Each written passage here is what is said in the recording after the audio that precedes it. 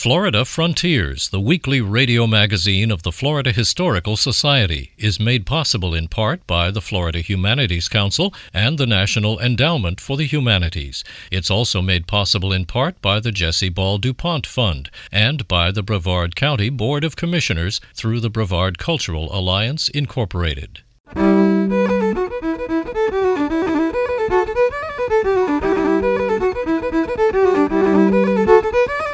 This is Florida Frontiers, the weekly radio magazine of the Florida Historical Society, on the web at myfloridahistory.org. I'm Ben Brotemarkle, and coming up on this week's program, the historical novel Saving Home by Judy Lindquist. The history of our country kind of is taught from the point of view of the 13 original colonies and kind of expands from there. Well, Florida history came well before that. Frog legs were considered a delicacy in many fine restaurants in the 1920s and 30s, and Florida was a primary supplier. Frog legs was usually one of their items of choice and were fairly expensive at that time in comparison to other forms of seafood. While Prohibition made alcohol illegal in the 1920s and 30s, that didn't stop Floridians from making moonshine whiskey. That and much more coming up on Florida Frontiers.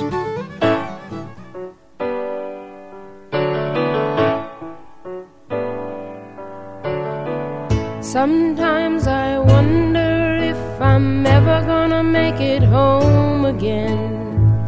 It's so far and out of sight. I really need someone to talk to, and nobody else knows how to comfort me tonight. As her family seeks refuge within St. Augustine's Castillo de San Marcos, 9-year-old Luisa wonders if she will ever see her home again in the historical novel Saving Home. Set during the English siege of St. Augustine in 1702, Saving Home is told through the eyes of Luisa and her friends, 10-year-old Diego de las Salas and a Timucuan Indian girl named Junco. Published by the Florida Historical Society Press, Saving Home was written by Judy Lindquist. Fourth grade is when many students in Florida's public schools are introduced to Florida history. As a fourth-grade teacher, Judy Lindquist originally wrote Saving Home to use as a classroom resource. As a fourth-grade teacher, and actually as an educator in general, a lot of us use historical fiction to teach social studies concepts. And I have always wanted to go that route. And being a fourth-grade teacher, teaching Florida history, there is not that much historical fiction out there set in historical Florida. And being a fourth-grade teacher, we take that field trip to St. Augustine. So St. Augustine history is kind of the cornerstone of Florida history. And as I was doing research myself, preparing myself to teach my students, I started reading about the siege of 1702. And it's a fascinating story in and of itself.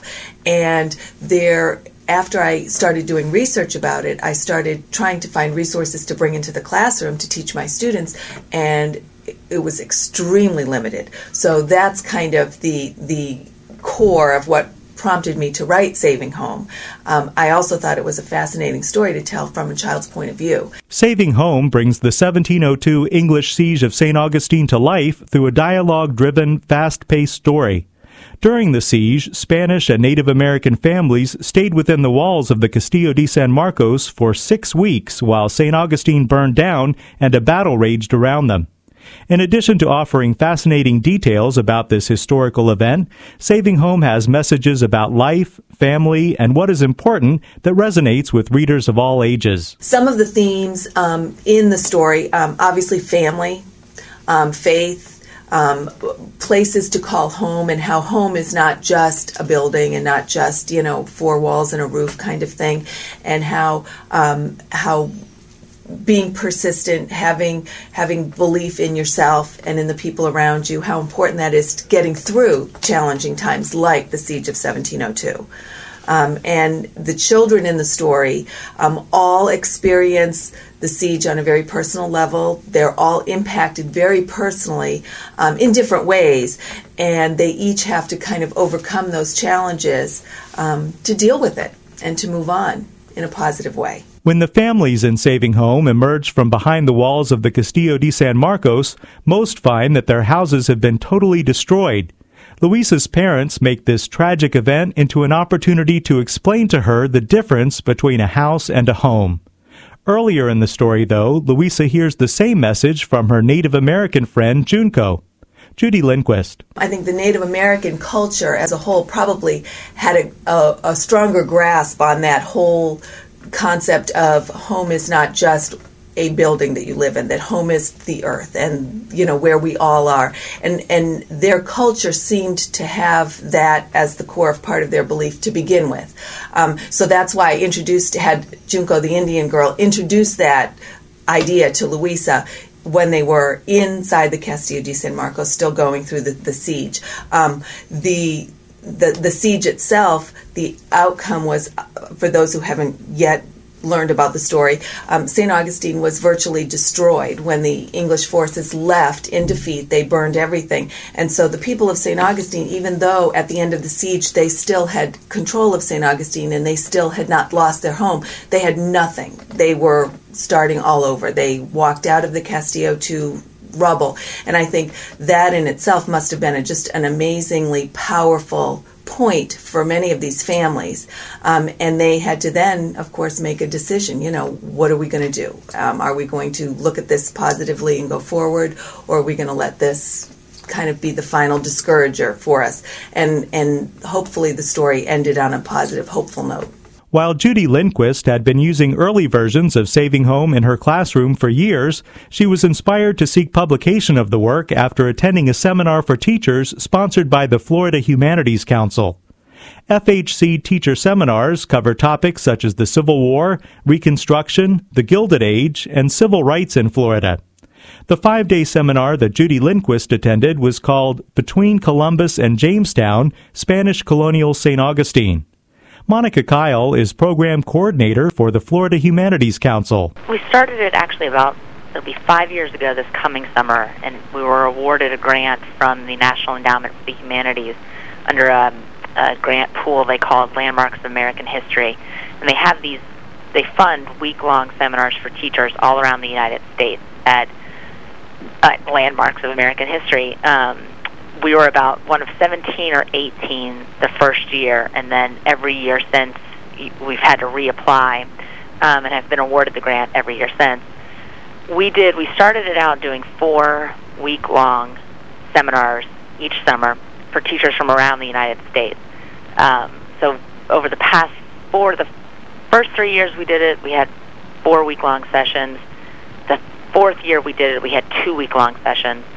I believe the year that Judy came, we had stopped accepting the NEH funding for that seminar and had hosted it just for Florida teachers, which was really nice, actually. It was, we had been doing the seminar for so long at that point, I don't think we realized how much more useful it would be for Florida teachers as opposed to teachers from across the United States, which was always great to have teachers from all over learning about Florida and its place in American history, but it was so much more special for Florida teachers who have students that really have this in their own backyard. So Judy was part of that first summer where we did just for Florida teachers.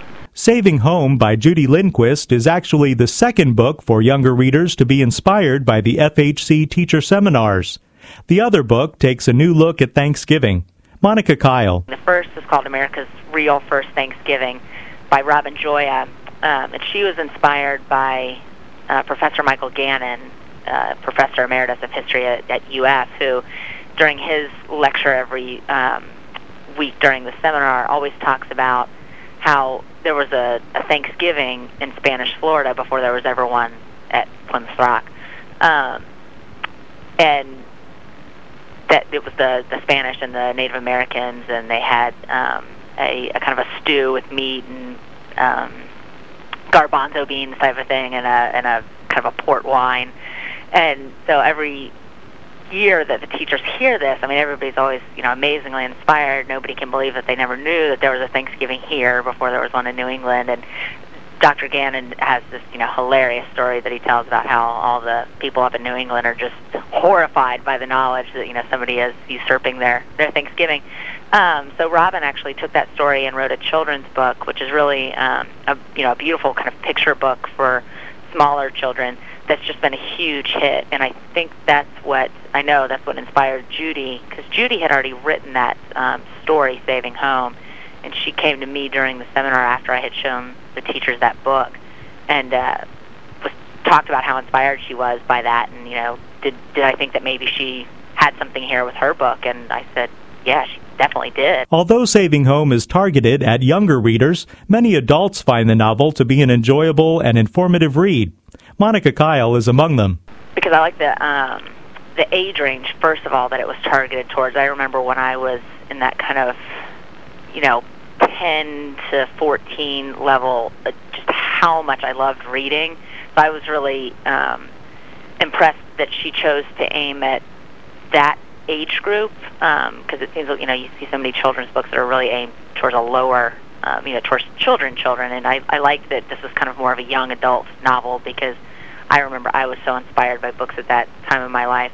But it talks about real children living in this very hard time in Spanish colonial Florida, and it's interesting. It's kind of an adventure story. There's animal in it that it always warms your heart. And it was just a good read. I breezed through it in an hour or so and was really impressed by it. I felt it was stayed really true historically to the time, so anybody that's reading it gets a real sense of what was going on.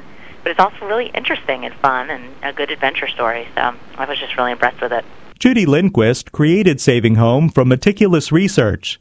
The exciting plot is almost entirely based on historical fact. She separates the fact and fiction in the novel for us. The events of the siege that are told in the story are historically accurate, and at the back of the book is a timeline with the historically accurate events. The children are fictitious; their families are fictitious.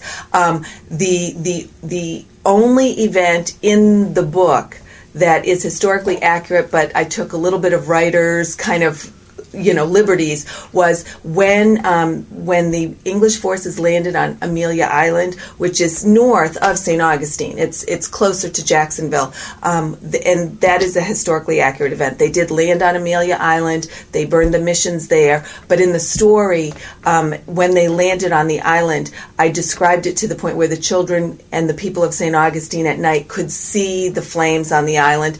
In historical retrospect, it was probably too far for them to actually see the flames. But again, being historical fiction, I wanted that kind of really emotional moment and that. So other than that, the other events in the story are historically accurate. And as you said, there was much research was involved, and I had many people proofing it, and so every effort was made to be true to the story of the Siege of 1702. In addition to introducing fourth graders to Florida history, Judy Lindquist also teaches future elementary school teachers at the University of Central Florida. The courses that I teach change from semester to semester, but mainly it's the children's literature, language arts, or social studies for elementary education teachers. And it's really enjoyable to be at that point in their career. All of those courses are applications courses. They've already done their theories, and so basically, I'm telling them how to take those theories and actually apply them to the elementary classroom, and it's really a lot of fun. I really enjoy it. Judy Lindquist explains why she feels that people of all ages need to be aware of Florida history. History is nothing more than the stories of people and places. It's not just dates to be memorized. And when we can get beyond that and get children to realize that history is just the stories of people, it becomes very real and important to them. And I think as humans, we really do need to study and need to know the past. As far as Florida, I think that it's not as well known that Florida really, the history of our country kind of is taught from the point of view of the 13 original colonies and kind of expands from there. Well, Florida history came well before that. And if we're talking about the history of North America, of the continent, Florida has a really important place in that history. And I think it's important for us to make sure that our children know that. Judy Lindquist is author of the historical novel Saving Home, set during the English siege of St. Augustine. It's published by the Florida Historical Society Press. Find out more at myfloridahistory.org.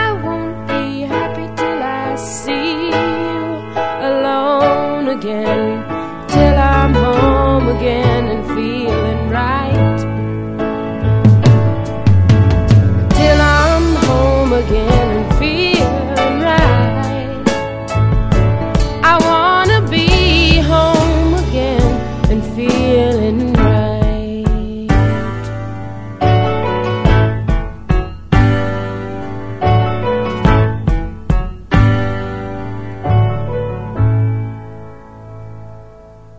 This is Florida Frontiers, the weekly radio magazine of the Florida Historical Society. I'm Ben Brotemarkle. Established in St. Augustine in 1856, the Florida Historical Society is the oldest cultural organization in the state. Today, we're based at the Library of Florida History in Cocoa. Visit us on the web at myfloridahistory.org. It's not easy being green, having to spend each day the colors of the leaves.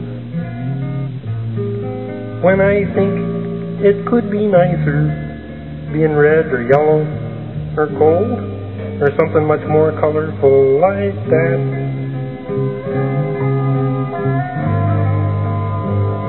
It's not easy being green. It seems you blend in with so many other ordinary things, and people tend to pass you over because you're not standing out like flashy sparkles in the water or stars in the sky. Kermit the Frog would have found life even more difficult in Florida in the 1920s and 30s. Janie Gould explores the once thriving frog leg industry in Okeechobee. Before marshes were drained, frog legs were a big export from Okeechobee County. The Osceola Fish Company sold fish, of course, but also soft-shell turtles, marsh rabbits, and frogs. Judge William Hendry's father owned the business. He got into the frog business rather by accident. He had several pair of bullfrogs that he kept in the backyard. Some journalist wrote an article, sort of a tongue-in-cheek article, about Hendry's Frog Farm. Well, this was picked up apparently by some northern newspapers because it was no time at all before a frog buyer from Chicago came down and wanted to see Hendry's Frog Farm. Of course, my father explained to him he only had about 2 pair of frogs. But he could furnish all that the man would desire. That's how he got into the frog business. This is about 1929, and from that time on, he was probably, if not the largest frog dealer in South Florida, at least one of them. I wonder if people from the north had ever even eaten frogs before. Frogs were a delicacy in some restaurants, particularly in New Orleans. They were a very popular item at that time. And even in Depression years, those people that could afford to go out to the nice restaurants, frog legs was usually one of their items of choice and were fairly expensive at that time in comparison to other forms of seafood. Frogs were marketed either by cutting the frog in half and selling only the hind legs, or some markets preferred them cut just behind the front legs, leaving a long back on the frog. And depending on the market, that's how my father prepared the frogs for shipping. At first, frog hunters brought the frogs in live, and we had them in barrels.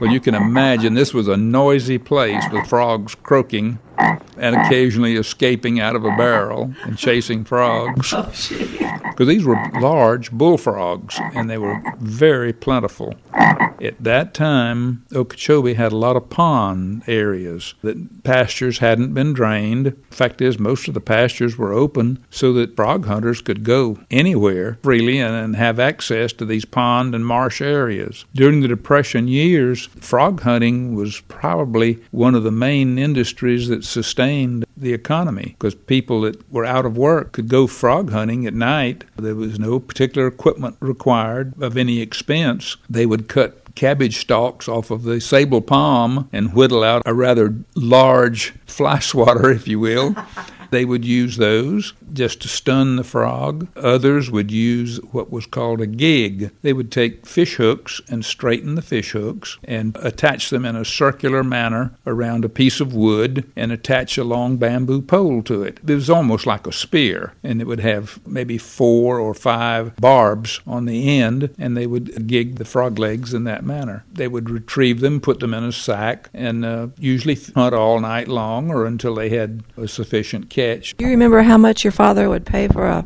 bushel of frog legs or whatever it was, a sack of frogs? In my recollection, in the late 1930s, my father paid, I think, 15 cents a pound. And at that same time, fish only brought about 3 cents a pound. A lot of children would frog hunt and get extra spending money because it was easy to do. Of course, there were hazards attached. All these marsh areas also had a lot of snakes. Did you ever do that? I tried it. I just didn't care for it. I did a little commercial fishing, but I didn't care for the frog hunting. During the Depression years, I imagine a lot of the frog hunters put some of the frogs on their own tables.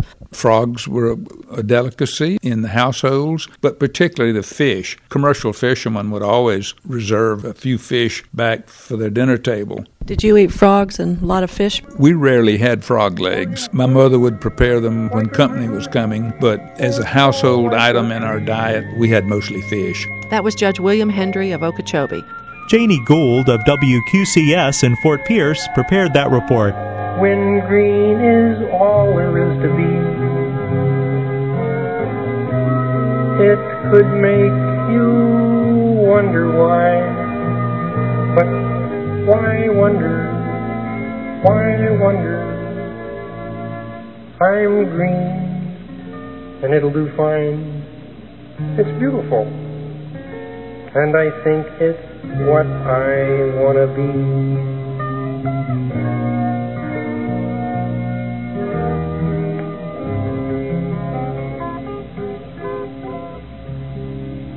This is Florida Frontiers, the weekly radio magazine of the Florida Historical Society.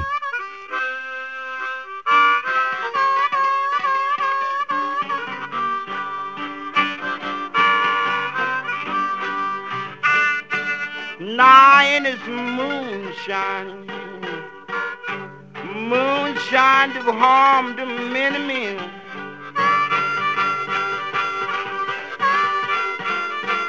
Nine is moonshine, moonshine do harm to many men. From Prohibition in the 1920s until well into the 1950s, many Floridians were engaged in the illegal production and distribution of moonshine. Bill Dudley talks to some former moonshiners about a lucrative but dangerous industry once commonplace in the Sunshine State. I remember we had these old iron beds, and just wooden floors. And my mother, I remember she pushing the bed off to one side and picking up the floorboards, and there was bottles under there. Josephine Gosselin Shafchuk still lives on the land where her family house once stood near Dade City. As a young girl, she and her 4 brothers and 4 sisters helped with the family business, making and selling moonshine whiskey. Well, we sold it right out of the little grocery store we had, We used to have the pints and the half pints. We sold it that way. We used to load an old Dodge truck with dog catcher sides, and we loaded that truck up with 5-gallon jugs, put a tarpaulin over it, and put all the vegetables on top of the tarpaulin. We'd drive into Tampa about 2:30 in the morning, and we'd go to the farmer's market. We'd sell off all the vegetables down to the whiskey, and they'd offload into some old barn in Ybor City. Through the late 1920s and early 30s, Shafchuk's father operated a 90-gallon still hidden in a swampy area near the family homestead. But talk to any native Floridian over the age of 75, especially one from a rural background, and you're likely to hear of at least one relative or friend involved in moonshining. Kristen Congdon is director of the Cultural Heritage Alliance at the University of Central Florida. This was a hard place to make a living for many people. And so in the 20s and 30s, 40s, and into the 50s, there were a lot of families who started moonshining because it supplemented their work with cattle, other kinds of things that they did, and found out that it was very lucrative. We were just raised in it. Everybody was doing it, seemed like, and it was just a way of life for us. They come up in it. They knew about it from a very early age, and it was a quick buck. And he could go to the nursery and go to work or some little old job at 35 cents an hour when he could haul liquor and make $1 a jug. And he could carry off a load of liquor and $50 in one night. And a lot of people was in it, but they didn't want to be in it. But they had no skills, no way to go get a job, no way to travel. So they made whiskey. Tommy Johns remembers the 1950s when sparsely populated Baker County, just west of Jacksonville, was the moonshine capital of Florida, possibly even the Southeast. I've seen under the red light in McClenny 5 or 6 different cars loaded, headed out, going to Thomasville, Georgia, Tallahassee, Gainesville. Man, I don't see how they drunk all that whiskey in Thomasville, Georgia, and Tallahassee. There was 2 or 3 cars a night loaded going up there. Then semis going up to North Carolina, Amherst, Georgia, Cordele. In rural North Florida, the goal was to outrun the police with large, heavy cars re-engineered from the tires up by men like George Dub Sands of McClenny. They used a Chrysler 300 engine, probably create around, I'd say, up to 600 horsepower. Oh, yeah. We could run all the way to Valdosta and never go down a highway, run dirt roads all the way. Local law enforcement did little to stem the tide of spirits, often looking the other way or allowing neighbors to tip off the moonshiners. There was a conspiracy of silence to protect them, either because that's where they got their alcohol or because they knew their family and they knew that these were good people who needed to put food on the table for their children. We had some people that was kind of on the lookout, and people that was concerned about our well-being would let us know what was going on, They would call us, and we'd work frantic to get everything right. Whiskey up in the attic and different places around town, buried. He had all the police paid off, sheriffs and all that in Dade City had all them paid off. And one of them would put his uniform on and was selling it all the way up into Georgia. Who's going to stop a cop? In 1933, Josephine Shafchuk's father narrowly escaped a prison sentence after the feds spotted his still from the air. Baker County's glory days ended in the late 50s with tougher laws and a new sheriff. Tommy Johns went off to college, and Dub Sands retired from running whiskey to open a car dealership with his brother. What had been a way of life for so many Floridians was giving way to more lawful means of employment. They wasn't gangsters. They were just people out there trying to make a living. We never carried no firearms with us or anything. See, people get the wrong impression. We didn't try to wreck them. They didn't try to wreck us or anything. It was just a flat race, and if you outrun them, you won. If you got caught, they put your butt in jail. You understand? I'm Bill Dudley. With funding from the Florida Department of State Division of Cultural Affairs, this report was produced by the Florida Humanities Council. Visit us on the web at flahum.org. Moonshine to harm to many men. Now that is the reason why I believe I'll make a change.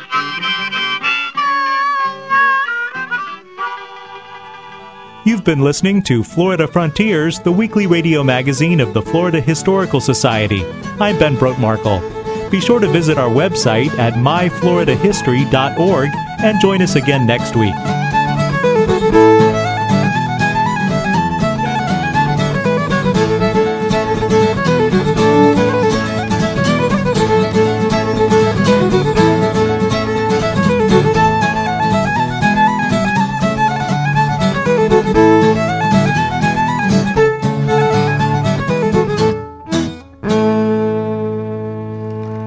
Florida Frontiers, the weekly radio magazine of the Florida Historical Society, is made possible in part by the Florida Humanities Council and the National Endowment for the Humanities. It's also made possible in part by the Jesse Ball DuPont Fund and by the Brevard County Board of Commissioners through the Brevard Cultural Alliance, Incorporated.